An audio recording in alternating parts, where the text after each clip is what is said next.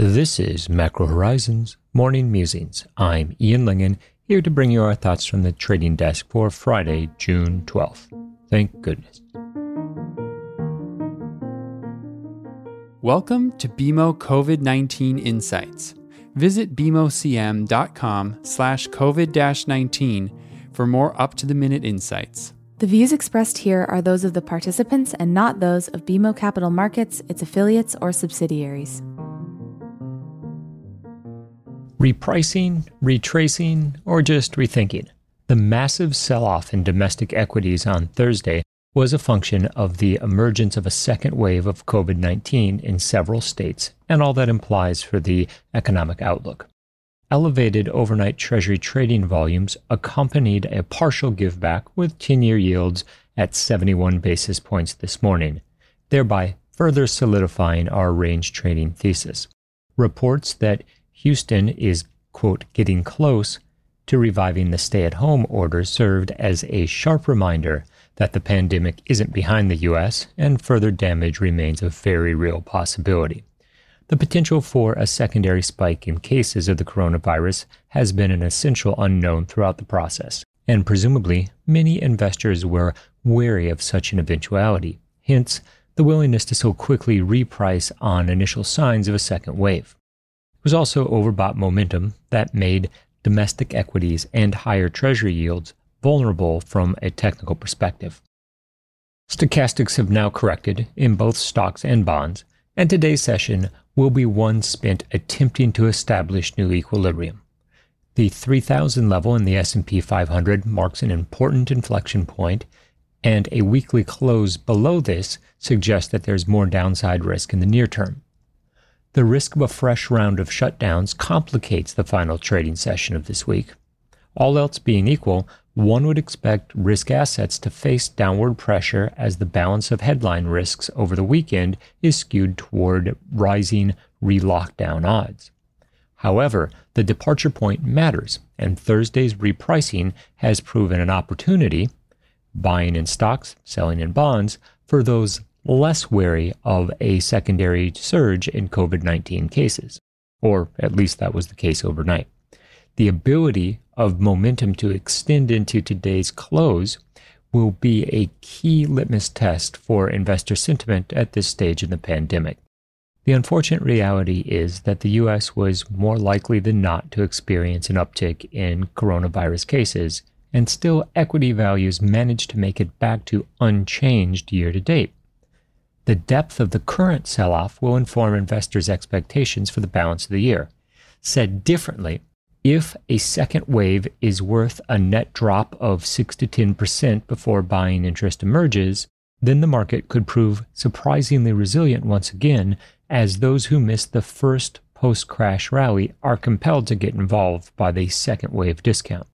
A similar logic holds in Treasuries, with Thursday's rally triggering profit-taking as the strength of the range was reinforced by the inability of 10-year yields to remain below the 40-day moving average of 68 basis points. It's not a day when trading momentum will turn on the economic reports, particularly given the offerings are limited to import prices and the University of Michigan sentiment figures. The former is dated information given Wednesday's CPI release, and the latter leaves us to ponder how confident should consumers truly be during a pandemic. Nonetheless, the sentiment, current conditions, and expectations component are all forecast to improve, albeit while remaining at relatively weak levels on an outright basis. The broader rebound in risk assets surely increases the odds of an upside surprise, and we'll be closely watching the inflation component for confirmation expectations remain well anchored. As with the rates market as a whole, the curve has been put squarely back into the range, and the move has been accompanied by a shift in momentum favoring additional flattening. 2s10s got as flat as 45.7 basis points before rebounding modestly, and 50 basis points appears poised to represent near-term equilibrium. 5s30s broke through the lower bound of an upward sloping channel formation that had been in place since mid-April.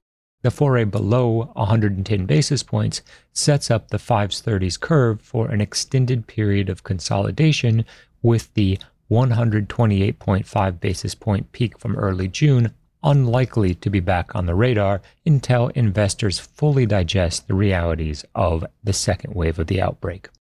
And with that, this is Ian Lingen signing off. Be safe, tune in, and stop out. Thanks for listening to Macro Horizons. Please visit us at bmocm.com/Macro Horizons. We'd love to hear what you thought of today's episode. So please email me directly with any feedback at ian.lingen@bmo.com. Thanks for listening. You can subscribe to this podcast on Apple Podcasts, Spotify, or your favorite podcast app.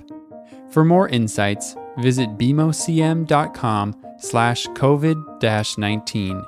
This podcast has been prepared with the assistance of employees of Bank of Montreal, BMO Nesbitt Burns Inc., and BMO Capital Markets Corporation, together, BMO. Notwithstanding the foregoing, this podcast should not be construed as an offer or the solicitation of an offer to sell or to buy or subscribe for any particular product or services, including, without limitation, any commodities, securities, or other financial instruments. We are not soliciting any specific action based on this podcast. It is for the general information of our clients. It does not constitute a recommendation or a suggestion that any investment or strategy referenced herein may be suitable for you. It does not take into account the particular investment objectives, financial conditions, or needs of individual clients. Nothing in this podcast constitutes investment, legal, accounting, or tax advice, or a representation that any investment or strategy is suitable or appropriate to your unique circumstances, or otherwise constitutes an opinion or a recommendation to you. BMO is not providing advice regarding the value or advisability of trading in commodity interests, including futures contracts and commodity options or any other activity which would cause BMO or any of its affiliates to be considered a commodity trading advisor under the U.S. Commodity Exchange Act. BMO is not undertaking to act as a swap advisor to you or in your best interests, and you, to the extent applicable, will rely solely on advice from your qualified independent representative in making hedging or trading decisions. This podcast is not to be relied upon in substitution for the exercise of independent judgment. You should conduct your own independent analysis of the matters referred to herein, together with your qualified independent representative, if applicable. BMO assumes no responsibility for verification of the information in this podcast. No representation or warranty is made as to the accuracy or completeness of such information, and BMO accepts no liability whatsoever for any loss arising from any use of or reliance on this podcast. BMO assumes no obligation to correct or update this podcast. This podcast does not contain all information that may be required to evaluate any transaction or matter, and information may be available to BMO and or its affiliates that is not reflected herein. BMO and its affiliates may have positions, long or short, and affect transactions or make markets in securities mentioned herein, or provide advice or loans to, or participate in the underwriting or restructuring of the obligations of issuers and companies mentioned herein. Moreover, BMO's trading desks may have acted on the basis of the information in this podcast. For full legal disclosure, please visit bmocm.com/legal. To access our full disclosures for equity research reports, please visit researchglobalzero.bmocapitalmarkets.com/public-disclosure/.